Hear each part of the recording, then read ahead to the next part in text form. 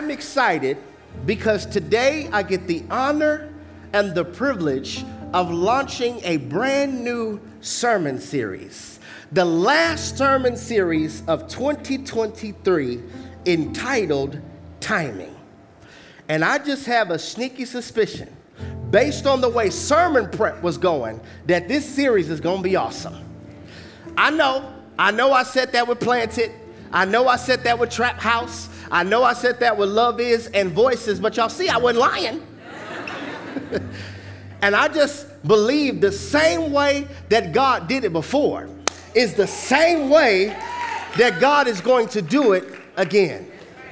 This last series is going to be absolutely awesome, but more than the awesome biblical wisdom that you and I could glean on for the next several weeks, my prayer is truly, I pray that God uses this series to add sobriety so that we could understand that two of the greatest commodities that you and I have that has future implications, two of the greatest attributes that has future impacts, meaning these two things, they're going to impact your tomorrow. Two of the greatest commodities that you and I have is our time and our decisions. Decisions and time. Time and decisions. For what you do with your time is because it has affected your decisions. And what you do with your decisions by default will affect your time. Time and decisions. Time and decisions. This is why procrastination is so dangerous. Because procrastination is based on the assumption that the opportunity will still be there on tomorrow. I didn't say that one more time. Two of the greatest commodities that you and I have is our time and our decisions. This is why procrastination is so dangerous, because procrastination is based on the assumption that you'll still have the opportunity on tomorrow. And you may not, because some instructions are time sensitive. And you do not know how critical your swift obedience is. Time and decisions. Time and decisions. Procrastination and wasting time prolongs a harvest that is tied to a regiment that you keep saying, I'll do later. Did y'all hear? I have to teach this. Did y'all hear what I just said?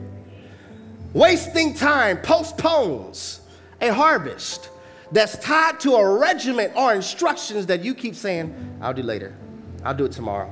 I'll do it when I get to it. I'll make time for it. I'll get to it one day. Time and decisions. Time and decisions. Maybe this is why the writer of Hebrews tells us in Hebrews chapter 3, verse 15, today, if you hear my voice. Somebody say today. Today. It doesn't say next week. It doesn't say when you feel like it. It doesn't say when I feel as though the breakup will be easier. It doesn't say January 1st of 2024. It says today, right now, if you hear my voice, harden not your heart the way you did in rebellion. Somebody say time. Now say decisions. Time and decisions is so critical that depending on what you decide to do in your lifetime will affect your afterlife placement. Whatever you decide to do in your lifetime will affect your afterlife placement. I want to speak around this thought from this subject for a few moments for part one of our brand new sermon series, It's About Time. It's about time. It's about time. Could you find two people? This is the last time I'm going to have you do it. Could you find two people and tell them it's about time? It's about time. Ooh, some of y'all don't even recognize that you are being prophetic. God is like, okay, I just used you because I've been trying to get them to get that too. It's about time. It's about time for you to start praying. It's about time. It's about time for you to increase your devotion time. It's about time. It's about time for you to start seeking my face. It's about time. It's about time for you to forgive them. Let the grudge go. Let it go. Let it go. Let it go. That doesn't mean that you have to have them re-enter your life, but it does mean you have to release the offense. Let it go. Let it go. All bitterness does is contaminate the container. It's about time you forgive. It's about time you start trusting me. It's about time you break up. It's about time you trust my timing. It's about time you keep your legs closed. It's about time you keep your zipper up. I'm not sorry. My generation requires real. It's about time that you stop smoking weed and getting high. It's about time that you stop going to the hookah bar. That's not legalism. That's temple care awareness. It's me being aware that my body is a temple, and it was not made for fornication. It was not made for adultery. It was not made for Hennessy. It was not made for me to be intoxicated, but it was made for me to house the Holy Spirit. It was made for me to be God's transportation system throughout the earth. It's about time. It's about time. It's about time you start honoring your spouse. It's about time you stop talking to your wife like that. It's about time you stop talking to your husband like that. It's about time you unlearn your type. I came out swinging. It's about time you unlearn your type, because I don't know, maybe it was just me, but I don't have time. And I cannot afford to form any more wrong bonds with wrong souls. Anybody else? Like, I don't have time to waste time on wrong people. It's about time. I've heard many sermons about guarding your heart. And that's great. You should. That's Bible. I've heard many sermons about protecting your peace. That's great. You should do that. That's biblical. But I have not heard enough sermons about protecting your time. Protecting your time, because time is for a limited time only. It's about time. It's about time. Well, I'll get to it later. Perhaps the issue is not that we lack time, but rather we lack stewardship with our time. It's about time. It's about time for you to grow up. It's about time for you to spiritually mature. Enough with spiritual diapers, where you're making a mess and you're sitting in it and expecting somebody else to clean you up, and you blame them. Blaming is not healing. Blaming is not fertilizer for your healing, but rather it is the umbilical cord for your bitterness. It's about time. It's about time. How you spend your time is how you'll spend your life. So watch this. To waste time is to waste life. It's about time. It's about time. It's about time. Time is greater than money. Money's time. No, it's not. Time is money. No, it's not. You can make more money, but you can't make more time. Can I keep going? Time is currency. This is why you have to be careful what you're paying attention to. Because whatever has your focus, you are paying. Gosh, I hope y'all get this. Whatever has your focus, you are paying. You are paying with your time. And see, I'm like, okay, for the love of God, if you're going to focus on something and pay for it, at least focus on something that pays you back. Is it just me? Like, at least focus on something that pays you back with wisdom, that pays you back with peace, that pays you back with joy. I know that your Netflix subscription, your Hulu, whatever it may be, is $19.99 a month. But there's another charge in there that's a hidden fee that you don't see. It's the cost of your time. Time is currency. It's not expensive. It's priceless. Did y'all hear what I just said? It's not just expensive, it is priceless. Time. Can I help us? Y'all didn't say nothing. Left side, can I help us? Okay, see, we have to remember, because many of us are frustrated with God because we feel as though he's taking his time. But we forgot that God created time but doesn't live in it. It hit you, I know. God created time, put man in time, but he doesn't live in time, he lives in eternity. So God looks at our life and sees the beginning and the end already. This is why we call him the Alpha and the Omega. So it's not that God is taking his time, it's you're providing God with a deadline on when you expect for him to do what you want him to do in your time, but he's outside of time. You have to be careful when you're praying to God about time, because he doesn't live in it, he's not restricted by it, he's not held by it. We are. He's outside of time. We're in time. Can we go a little deeper? I want us to see these foundational texts. I could not compact or compartmentalize these to just one, so we have three foundational texts that are better going to corroborate my claim. I want for us to see this. Exodus chapter 9, verse 5, one verse. It says, and the Lord appointed a set, what's that word? Time, saying, tomorrow the Lord shall do this thing in the land. Put a mental bookmark on appointed. Now, Ecclesiastes chapter 3, verse 1, it says, there is, what's that word? A time for some things. There's a time for everything and a season for every activity under the heavens. See, a part of biblical intelligence is when you understand that time is in measurements, but seasons are in manifestations. You measure time, months, weeks, that's measurements. Seasons are manifestations. It's easier for you to recognize the seasons because it's manifested in the atmosphere. You can recognize we're in this season of fall because leaves are falling and the wind is getting a little more brisk. So it's not hard necessarily to recognize seasons, but timing is a little different.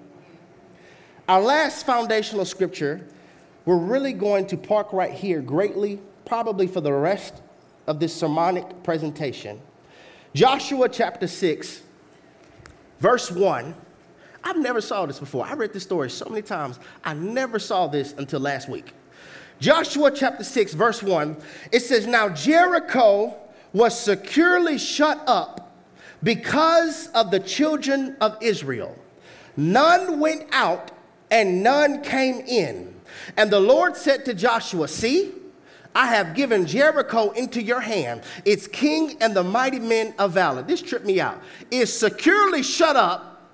Nobody could go in and nobody could come out. And God's like, see, that's proof it's yours. Because with God, sometimes you enter seasons to where it's not what it looks like. The door is closed, but it's not closed for you. It's not what it looks like. It's shut up, but that doesn't mean it's not yours. It's not what it looks like. This is why we walk by faith and not by sight. I know they're not hiring, but it's not what it looks like. I know they're not accepting everybody, but it's not what it looks like. Because my children live under the law of exception. This means it can happen to everybody except me. I don't have time to bother that. Verse 3, you shall march around the city, all you men of war. You shall go all around the city once. This you shall do 6 days. I told my media team, I want us to see these images of, just imagine you have to walk around something this big. And it says, and 7 priests shall bear 7 trumpets of ram's horn before the ark. But the 7th day you shall march around the city 7 times, and the priests shall blow the trumpets, and it shall come to pass when they make a long blast with the ram's horn, and when you hear the sound of the trumpet, that all the people shall shout with a great shout. Then the wall of the city will fall down flat. Meaning you're not going to have to fight. You just got to praise for this one. and the people shall go up, every man straight before him. Then Joshua the son of Nun called the priests and said to them, take up the ark of the covenant, and let 7 priests bear 7 trumpets of ram's horn before the ark of the Lord. He said to the people, proceed and march around the city, and let him who is armed advance before the ark of the Lord. So it was, when Joshua had spoken to the people, that the 7 priests bearing the 7 trumpets of ram's horn before the Lord advanced and blew the trumpets, and the ark of the covenant of the Lord followed them. The armed men went before the priest who blew the trumpets, and the rear guard after the ark, while the priest continued blowing the trumpets. Now Joshua commanded the people, saying, you shall not shout or make any noise with your voice. Somebody say, shut up. Shut up. Okay. Nor shall a word proceed out of your mouth until the day I say to you, shout, then you shall shout. Our verses of emphasis, the segments of scripture that I would like to bring to your attention and your awareness, begins at the beginning of verse 5 in Exodus chapter 9, where the text tells us the Lord appointed a set time. The Lord appointed a set time. Appointed, a point. The root word in appoint is point. So the Lord has a point in your life that has been set for you to meet. Appointed. Warren, come here. I want them to see this. It's God saying there's a point that I have already set. Just hold up the clock for it. Come up here, you can get into the light. So God is saying, I have already set a point for you to meet. Now, here's the part that we don't like to think about, because everybody always says, it's the timing of God, it's the timing of God, it's the time. Okay, that's not totally incorrect, but it is incomplete. This is the point that God has appointed for you, or let's say it like this. 2 o'clock is your appointment. But what you do at 6 o'clock. Okay. We're going to lose all the amens because we want to put the timing all on God. Okay, you could make decisions at 6 that cause you to live here 40 years. Let me give you Bible. Y'all can see this. Okay, Ecclesiastes 7, verse 17. Let's put this on the screen so y'all can see this. Ecclesiastes 7, verse 17. It says, do not be overly wicked, and do not be a fool. Why die before your time? Okay, so watch this. Why die before your point? Are you getting this? You can make choices at 9 o'clock to continue to date somebody that is not God's will for your life. End up blaming God why this man or this sister, y'all been together 14 years and it's the same trauma, the same drama, the same pain. Your point has not changed. It's just you haven't. Is this making sense? So it's not that we delay the timing of God. Stop preaching that. It's not Bible. It's that we are disobedient to God to where we make our trip that was supposed to be 11 days to the promised land, we make it 40 years. Is this making sense? Can I go a little deeper? For anybody who feels like they're waiting, could it be because you are literally doing nothing at each point? So at each point, since you're doing nothing, the weight feels more weighty. But if you were to maximize the use of your time as you're maximizing the use of your time, you will collide with your point. Is this making sense? All right, so if there is a such thing as a appointed time, that must mean by default that there's a such thing as being premature. Okay? If there's a such thing as an appointed time, that must mean there's a such thing as you not being ready or they're not being ready. Because there's a difference between getting ready and being ready. Can we talk? Your arms good? Can we talk? Okay. Getting ready and being ready are not the same. When you are ready, if you give birth right now to what God put on the inside of you, your baby will live. Because you are ready. If you're getting ready, if you give birth to what God put on the inside of you right now, it will die. Because it's underdeveloped or premature. See, the knowledge of trimesters is for us to be aware of timing and development. Conception to 12 weeks, that's first trimester. 13 weeks to 27 weeks, that's the second trimester. 28 weeks to 40 weeks, that's the third trimester. Why do you have that information? So you could know where you are during this development process. This is why comparison, competing, and emulation are so stupid. Especially in the body of Christ. Because you could end up competing, which will cause for you to give birth in your first trimester because you're mentally competing with somebody on social media who's in the third.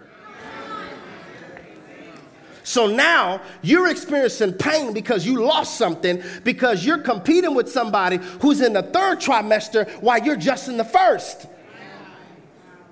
There's a such thing as an appointed time. There's a such thing as it's not time, which means there's a difference between no and not yet. This is so good, y'all. I hope y'all are getting this. See, it's only the immature that get upset over not yet. If I call Warren and I say, hey, bro, remember I'm supposed to come over today. We're supposed to do that video. And he says, no, Crystal's still asleep. I'm watching the children. Not yet. I will say, okay, cool. Just let me know. Now, if I tell Jay, he's like, Daddy, are we going over Uncle Warren's house so I can play with Kai? Not yet. Why are we always saying no? Why? I'm ready to go. It's taking so long. What, right? Because the immature view the not yet of the Father as no. This is so good. When you mature, you recognize not yet means it's not 2. It's not 2 o'clock yet. Last thing I want you to see, then I'll give you arms rest. I want us to fully understand this. The distance between petition and manifestation is obedience and maximizing the use of your time. Please hear me. The distance between petition, that's what you're asking God for, and manifestation, that's when God reveals to you yes or no. The distance between petition and manifestation is maximizing the use of your time and obedience, which means you can't rush 2 o'clock. You can't rush your appointment. If you decide to show up early, say you go to your doctor's appointment at 9 a.m., but your appointment's at 2 p.m. What do you look like mad that the doctor hasn't seen you at 12 p.m.? I wonder, is there anybody frustrated with God because he won't squeeze you in? Go ahead, bro. Give your arms a rest. You can sit down. You're good. I wonder, is there anybody upset with God because he won't squeeze you in before your appointed time? But truthfully, if they tried to squeeze you in, they throw all the other appointments off. So your appointment is not just so that you can meet your point. It's also so that everybody else can meet theirs. This is why your obedience matters, because your obedience is tied to a point. And there's some people who are supposed to meet you at a point. But if you're still in rebellion at that point, they're not going to be able to glean from you what they're supposed to glean from you if you got that wisdom when you met that point. That's the first verse that I want to bring to your attention. See, this is the power of exegesis. I don't need to preach 20 different verses. Just break down one. The writer of Ecclesiastes complements this when he says there is a time for everything and a season for everything under the sun. And then Joshua chapter 6, this is the part that blew my mind. I never saw this. Verse 3, I want us to see this. Verse 3, Joshua chapter 6, verse 3, this low-key messed me up. Y'all probably not going to see it until I break it down. Verse 3, it says, you shall march around the city, all you men of war. You shall go around all the city. This you shall do 4 days. Oh, that's my fault. That's what the Bible says? Oh, this is what you shall do 3 days. 6. This is what you shall do 6 days. Watch this. So their victory was married to a time. So good. This is so good. Their victory was married to obedience and a time. It's almost as if their victory had a contingency clause. You know what a contingency clause is? It's almost like I leave in my will my house for my children. I will my house for you, but you can't get it until you graduate from college. It's a contingency clause, meaning it's yours, Josiah. It's yours, Melody. It's yours, Jerry the Third. But you can't have it until you do my instruction. I already have it for you. I'm going to give it to you. But it's contingent on you following my instructions before you get it. God is saying, okay, this battle has a contingency clause. It's yours. You're going to win. You're going to get it. But it's contingent on you obeying and trusting my timing. Because if they would have shouted on the third day, nothing would have happened. Why? Because it wasn't the right time. If they would have shouted on the fourth day, nothing still would have happened. Why? Because it's not the right time. If they would have attacked Jericho on the fifth day, they would have lost a battle that they are ordained to win. Not because God wasn't with them, not because God wasn't for them, but because they disobeyed his instructions and they disobeyed at the wrong time. The worst combination in the world is disobedience and wrong timing. You want to mess up your life and live in recovery? Live a life of disobedience and wrong time.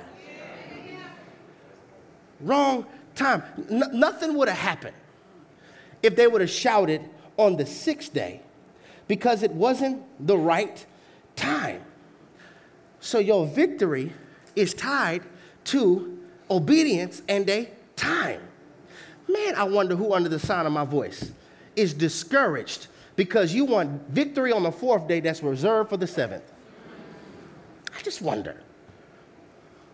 You're mad at God because you want the victory on day 2 when you're going to get it on day 7. And I couldn't help but wonder, as I was looking at this text, I was like, man, what was it like to be a soldier who got these commands? Like I like to make the Bible come alive. Imagine you're a soldier. You're a fighter. You're a warrior. You've been training for this moment, battling for this moment, been eating like kale, grass, and lettuce, getting your body all right, all tight. You're practicing on thrusting your spear, your shield. You're like, oh, like you're ready. You go to your captain. You go to your lieutenant. You go to your colonel. And you're like, sir, what are the orders for today? Go in circles. That's what the Bible says. March around the city, the whole city, and do this for 6 days. What's your command? Go in circles. I began to wonder, I wonder if this text is in the Bible. Because God wants to show us, what do you do when it feels like I have you going in circles. What do you do when it feels like you're obeying God, you're trusting God, but you're going in circles? I thought by 2023 I would be here. I thought by this time I would be here. Christmas songs are already playing. I said in January 1st that I was going to do this in 2023, this in 2023, but I feel as though God has me going in circles. I really do believe this text is designed to show us one important principle. What do you do when you feel as though God has you going in circles? You shut up and obey. That's what the Bible says, verse 10. Now Joshua had commanded the people, saying, you shall not shout or make any noise with your voice, nor shall a word proceed out of your mouth. Joshua is saying, we're going to shut up and obey. I know you don't like it. Shut up and obey. It doesn't feel good. Shut up and obey. Why y'all looking at me like that? I didn't say that. The Bible said it. I'm just talking a story. It's uncomfortable. Shut up and obey. And then I begin to dig a little deeper. I believe Joshua learned something. Because you have to remember, these are the people who are the descendants of the same people Moses dealt with. And their fathers kept on complaining a whole lot. All the time in the wilderness, they kept complaining, saying, we want bread and we want water, and why didn't we die in Egypt? And they complained so much so, where it activated an impulsive behavior in Moses. Because one of the ways the enemy steals our time is by activating impulsive behavior in you. I want to put people around you who activate your ratchet, who activate your spice. See, nobody cares how good your gift is, because nobody likes to eat a 5-star meal off a trash can lid.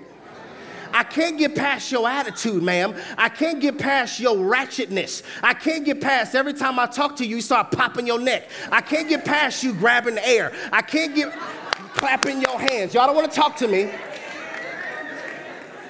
It's your attitude. I'm saved, but don't try me. Try Jesus. So I believe Joshua began to take a mental note, because you remember Joshua was with Moses, and Joshua saw. They got Moses so mad where Moses called them outside of their name.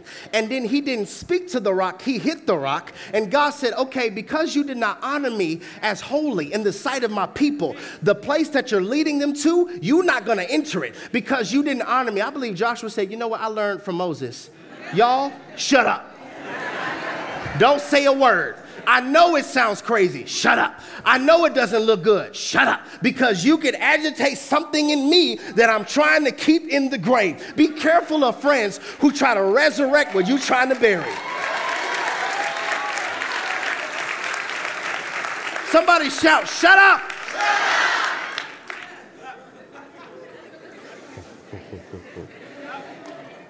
You shut up and you obey. You shut up and you obey. Joshua remembered, out of the abundance of the heart, the mouth speaks.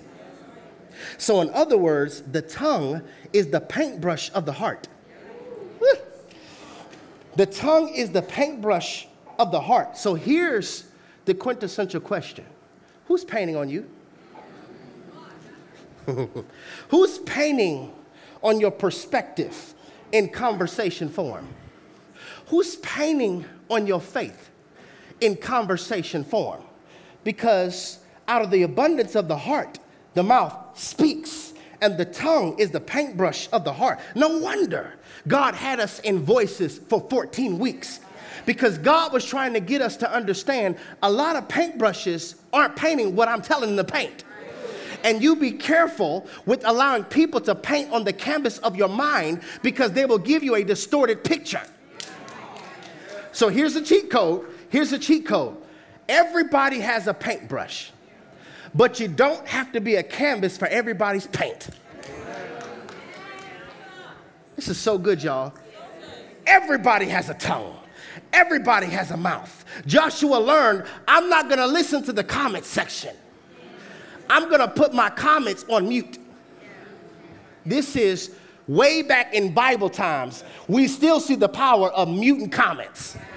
I need to turn off the comment section because God is telling me to do something that seems a little crazy, and I already feel as though it's crazy, but I don't need you to tell me that I look crazy because I already feel like I'm crazy. I'm going to tell all y'all, be quiet. So good, y'all.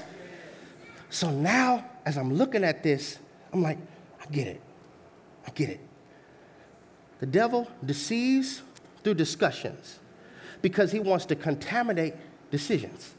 He wants to intoxicate the sobriety of our decision making. Why?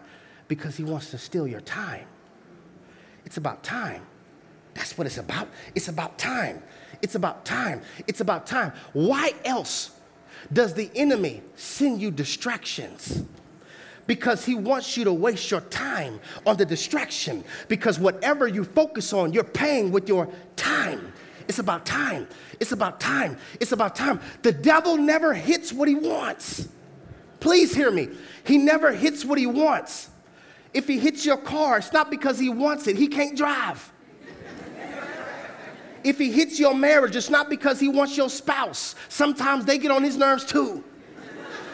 If he hits your job, it's not because he wants to work there. He's doing all of that to see, does all of those things have your faith? So if I hit your transportation, if I hit your relationships, if I hit your money, will that take your faith? He never hits what he wants. He sends distractions because he wants you to waste time. It's about time. It's about time. He sends traps dressed up as opportunities because he hopes that you view that as a promotion from God versus a satanic trap because he's trying to get you to waste time. He has things that sometimes speak doctrine, but then other times speak heresy. Why? To confuse you. Because confusion is a time waster. This is so powerful, y'all. It's all about time. Time. I want them to waste their time. If I can get them distracted in time, they'll never be a threat to me while they're in time. So I'm going to try to get them to waste their time. It's the opposite for the kingdom. Why does God give us wisdom? To protect your time. Why does God give us instruction? So that we can steward our time. Why does God give all of us a purpose? So that we can be fruitful with our time. Are y'all getting this? It's all about timing. I want us to see this text in Acts chapter 1, verse 7. Acts chapter 1, verse 7. When the disciples rode upon Jesus, and like, okay, good. You the Lord, you resurrected from the grave. Okay, great. Are you about to restore the kingdom now? Look at what Jesus tells them.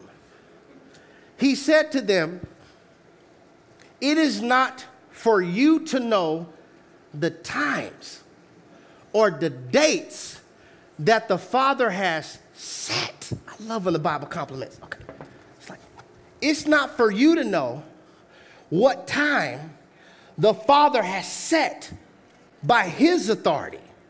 All you have to do is obey and maximize the use of your time until you run into your point. Every season of your life has a different point, meaning a different appointment. There were people that I was supposed to meet this year. That was a point. There are people you're supposed to meet next year. That's a point. If you waste time, you missed your points. And if you missed your point, eventually you will go to the grave never making a point. This is so good, y'all. You are designed to leave an imprint on the earth. Why are you here? Why do you think everybody's fingerprint is different? So that when you leave the earth, you left an imprint on time while you were in it. So that when you go back to the Father and he asks you, what did you do with the time I gave you? You could say, I stewarded the time well, and I surrendered my life to the gospel, and I won souls with my time. I broke this down even further where we can see how fragile time is. There are 8,760 hours in 1 year. 8,760 hours in 1 year. Somebody say time. Now, the average life expectancy in America, here in America, is 77 years old. That's just the average lifespan. So I did a little math. The average lifespan in America is 77 years old. That means that is 674,520 hours. Okay? So that's just a rough means of the average lifespan. You got 674,520 hours. If you're 30 years old right now, you've already used 262,800 of those hours. Okay? I want you to see how life is like a vapor. I'm still young. Okay, bet. You 25. All right. You've already used 219,000 of those hours. If you're 50, somebody said, oh gosh. If you're 50, you've already used 438,000 of those hours. All of that math to simply tell you this: wasted time equals wasted life. Sometimes your phone will tell you, you spent 15% more time this week on your iPad, on your iPhone.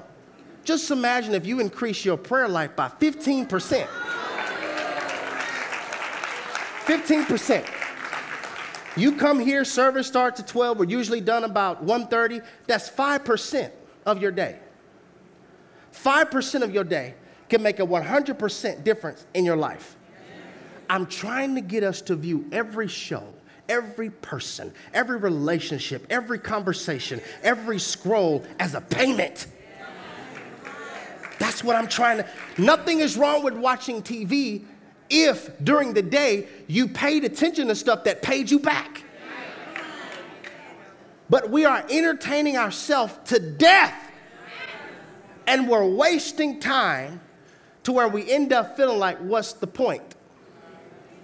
And God's like, you're not maximizing your time and obedience to get to the points that I have for you. There's an appointment for you in every season of your life. Every season of your life, there is an appointment. So as I'm looking at this, I'm like, man, time doesn't wait for you to discover your calling. This is why Ecclesiastes 12:1 says, remember your Creator. When? In the days of your youth. Because your time is not waiting for you to obey. It's not waiting for you at all. Life is like a vapor. Here one moment, gone the next. Y'all don't believe me? How in the world is Thanksgiving Thursday? I feel like I was just preaching Planet 4 months ago. Josiah, our son, is 7 months this week. Like time is gone. You don't have time to waste time. Can I get us to say this over our life? And everybody watching, could you put this in the room in all caps? Can I get us to say, Father, give me the wisdom and obedience to remove anything that's causing for me to waste time. No season is wasted. One more time. We need to decree this over ourselves, y'all. Father, give me the wisdom and obedience to remove anything. Y'all sway your hand. Remove anything that's causing for me to waste time. No season is wasted. That's how we have to live. To where no season is wasted.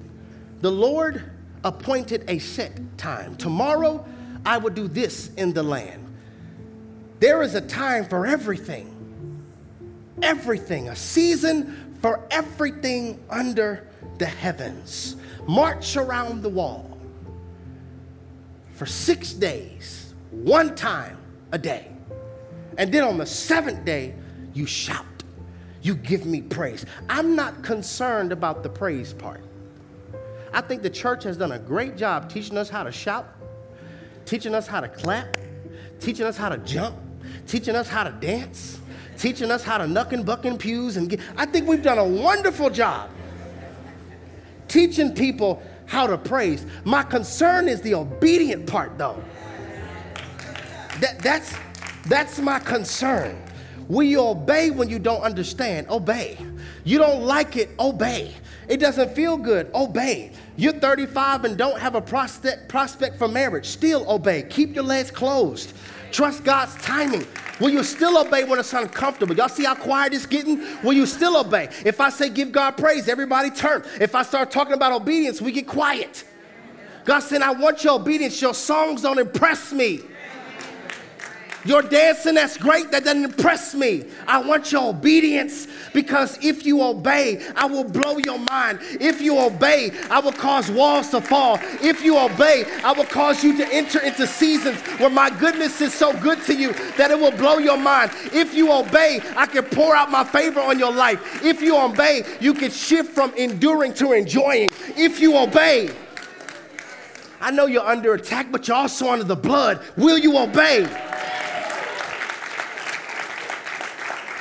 I'm not preaching trying to be popular. I don't care about a following. The same people who follow will destroy me if I ever have a humanity moment.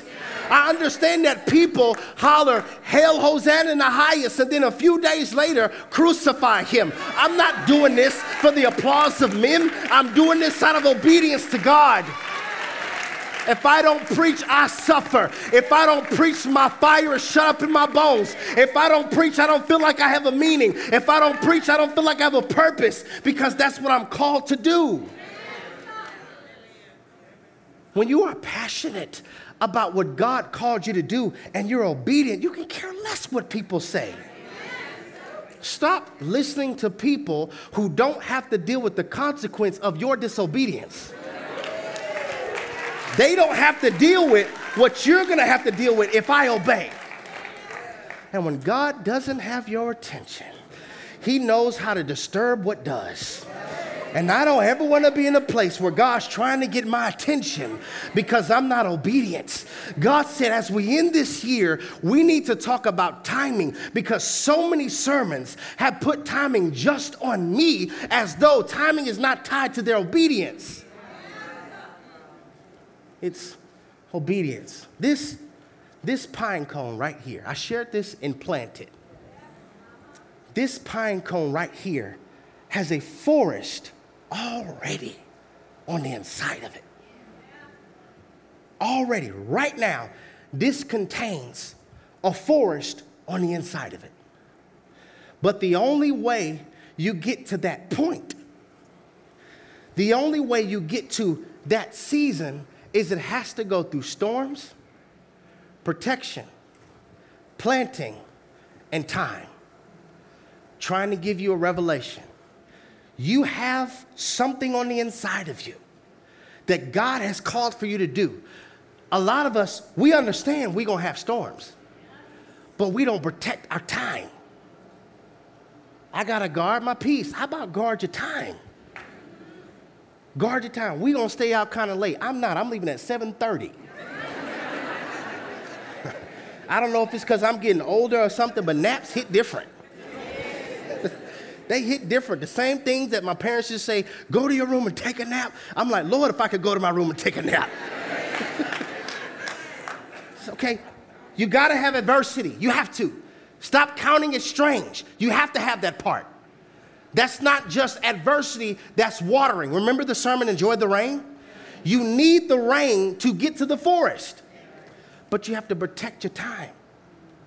Then the next phase, after you protect your time, you have to be faithful somewhere. I don't get to 2 if I'm not faithful at 6. Is this making sense? I don't get to 7 if I wasn't faithful at 6. I have to be planted. What is that? God put in me some roots of faithfulness, of endurance, I know that you're ready to go out and lift weights for the kingdom, but can you run marathons? I know that you have faith, but how long is it? I got great faith, but do you have faith that can last till 2? Do you have faith that can wait 25 years, Abraham, until I give you the promise? Do you just have faith, or do you have long faith, endurance faith? When you have that, you reach the timing. What I'm tired of seeing, it used to be my favorite show, now it kind of bothers me. I used to love First 48. Now I'm like, man, there are so many people who aren't making a point with their timing because they keep making foolish decisions. And you have a generation that's dying without making a difference.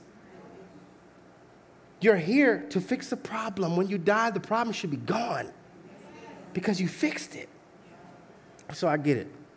What the devil would do is he would try to use your past or try to get you to fear the future, which will cause you to be stuck at a certain time.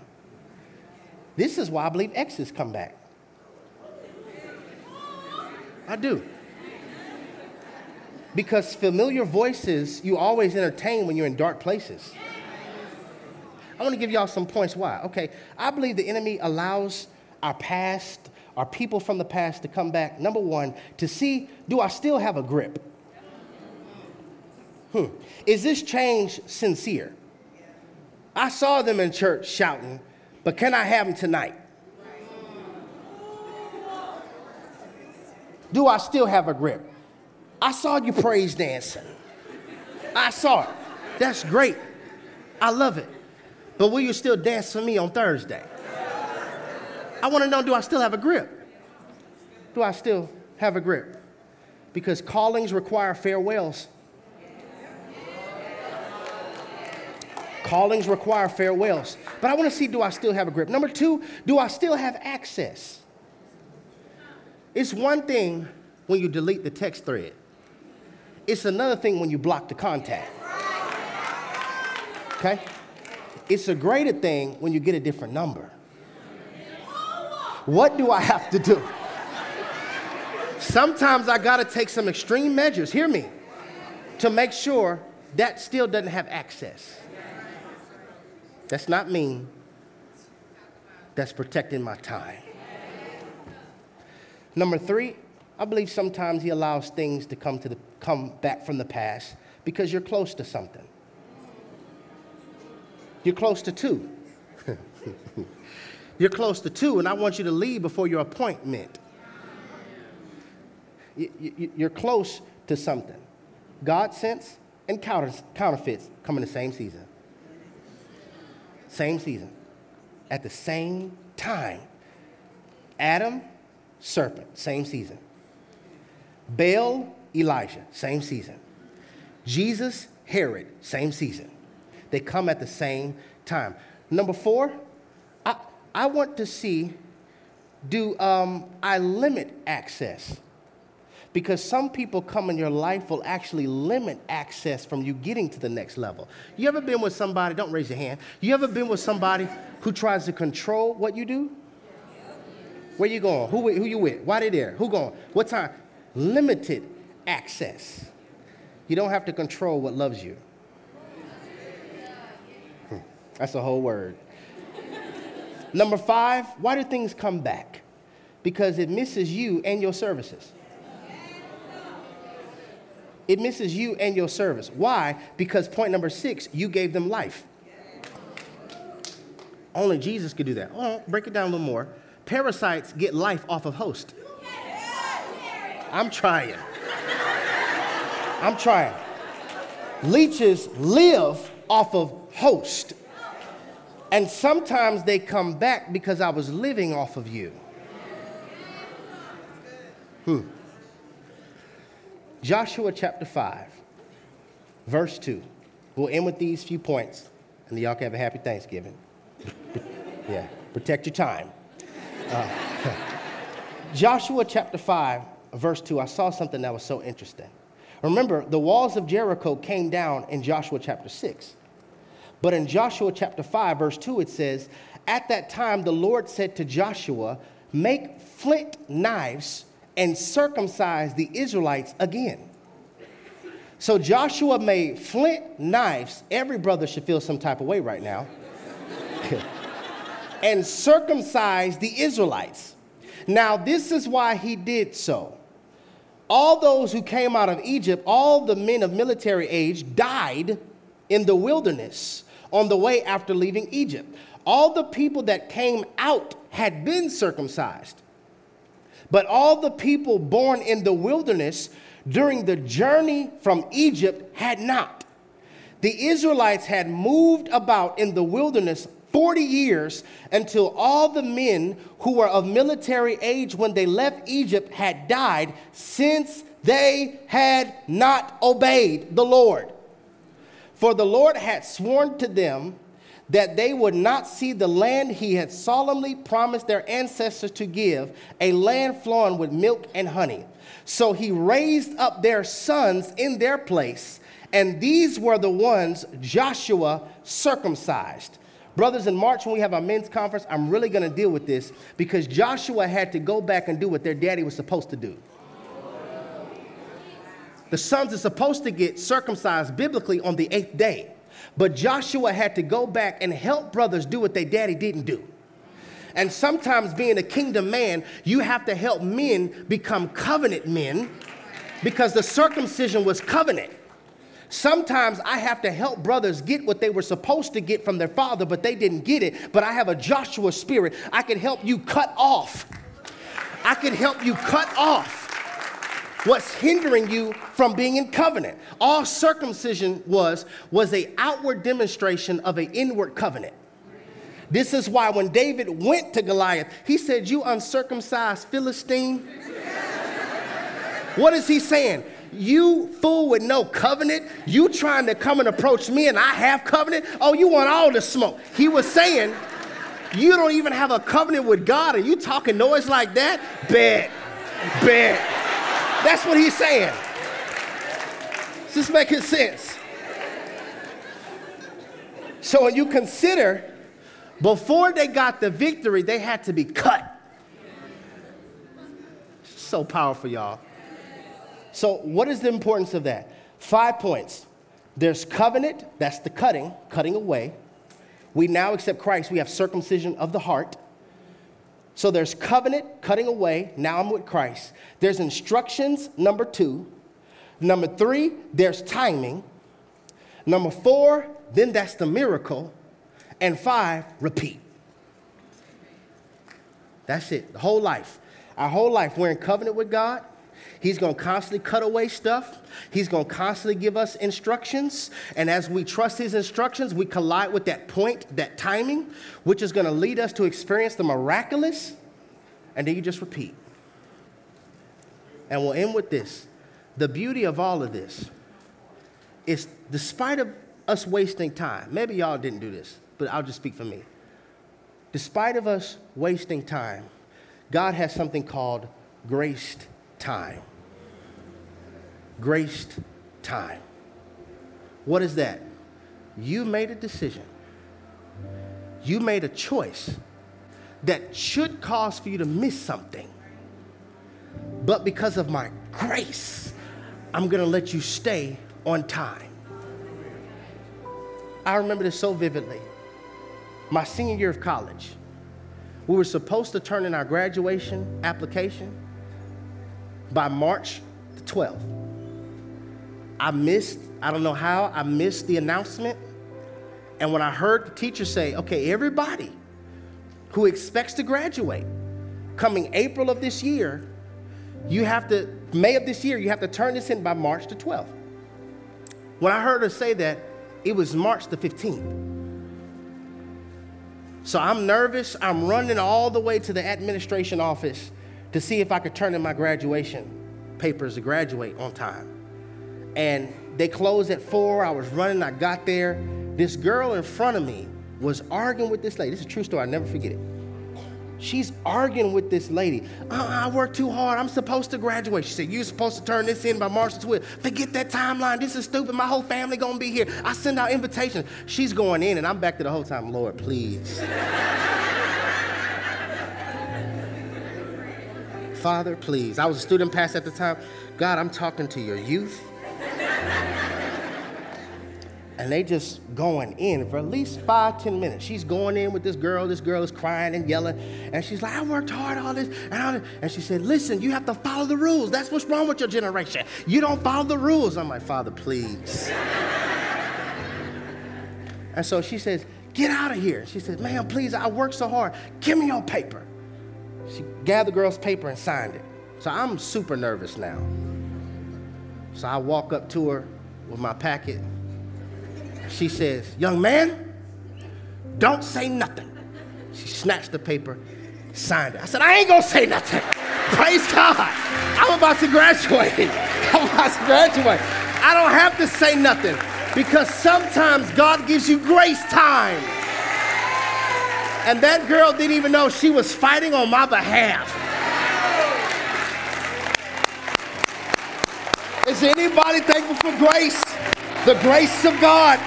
We shouldn't be here, but the grace of God. We shouldn't be staying in the membrane, but the grace of God. We should be dead, but the grace of God. We should be in jail, but the grace of God. We should be in cemeteries, but the grace. Grace. God. So, Father, we thank you for your grace. But Lord, we understand that grace is not a permission slip to get by. Now that we've heard this word, we are held accountable. Help us to be protectors of our time, so that one day, when we're out of time and we can see you face to face, where there's no need for the moon, there's no need for the stars because your glory fills the temple. What everybody desires to hear is, well done, my good and faithful servant. Help us surrender our lives to you so that that may fall on our precious ears from your sweet lips. In Jesus' name we pray, amen. This bless somebody. Yeah.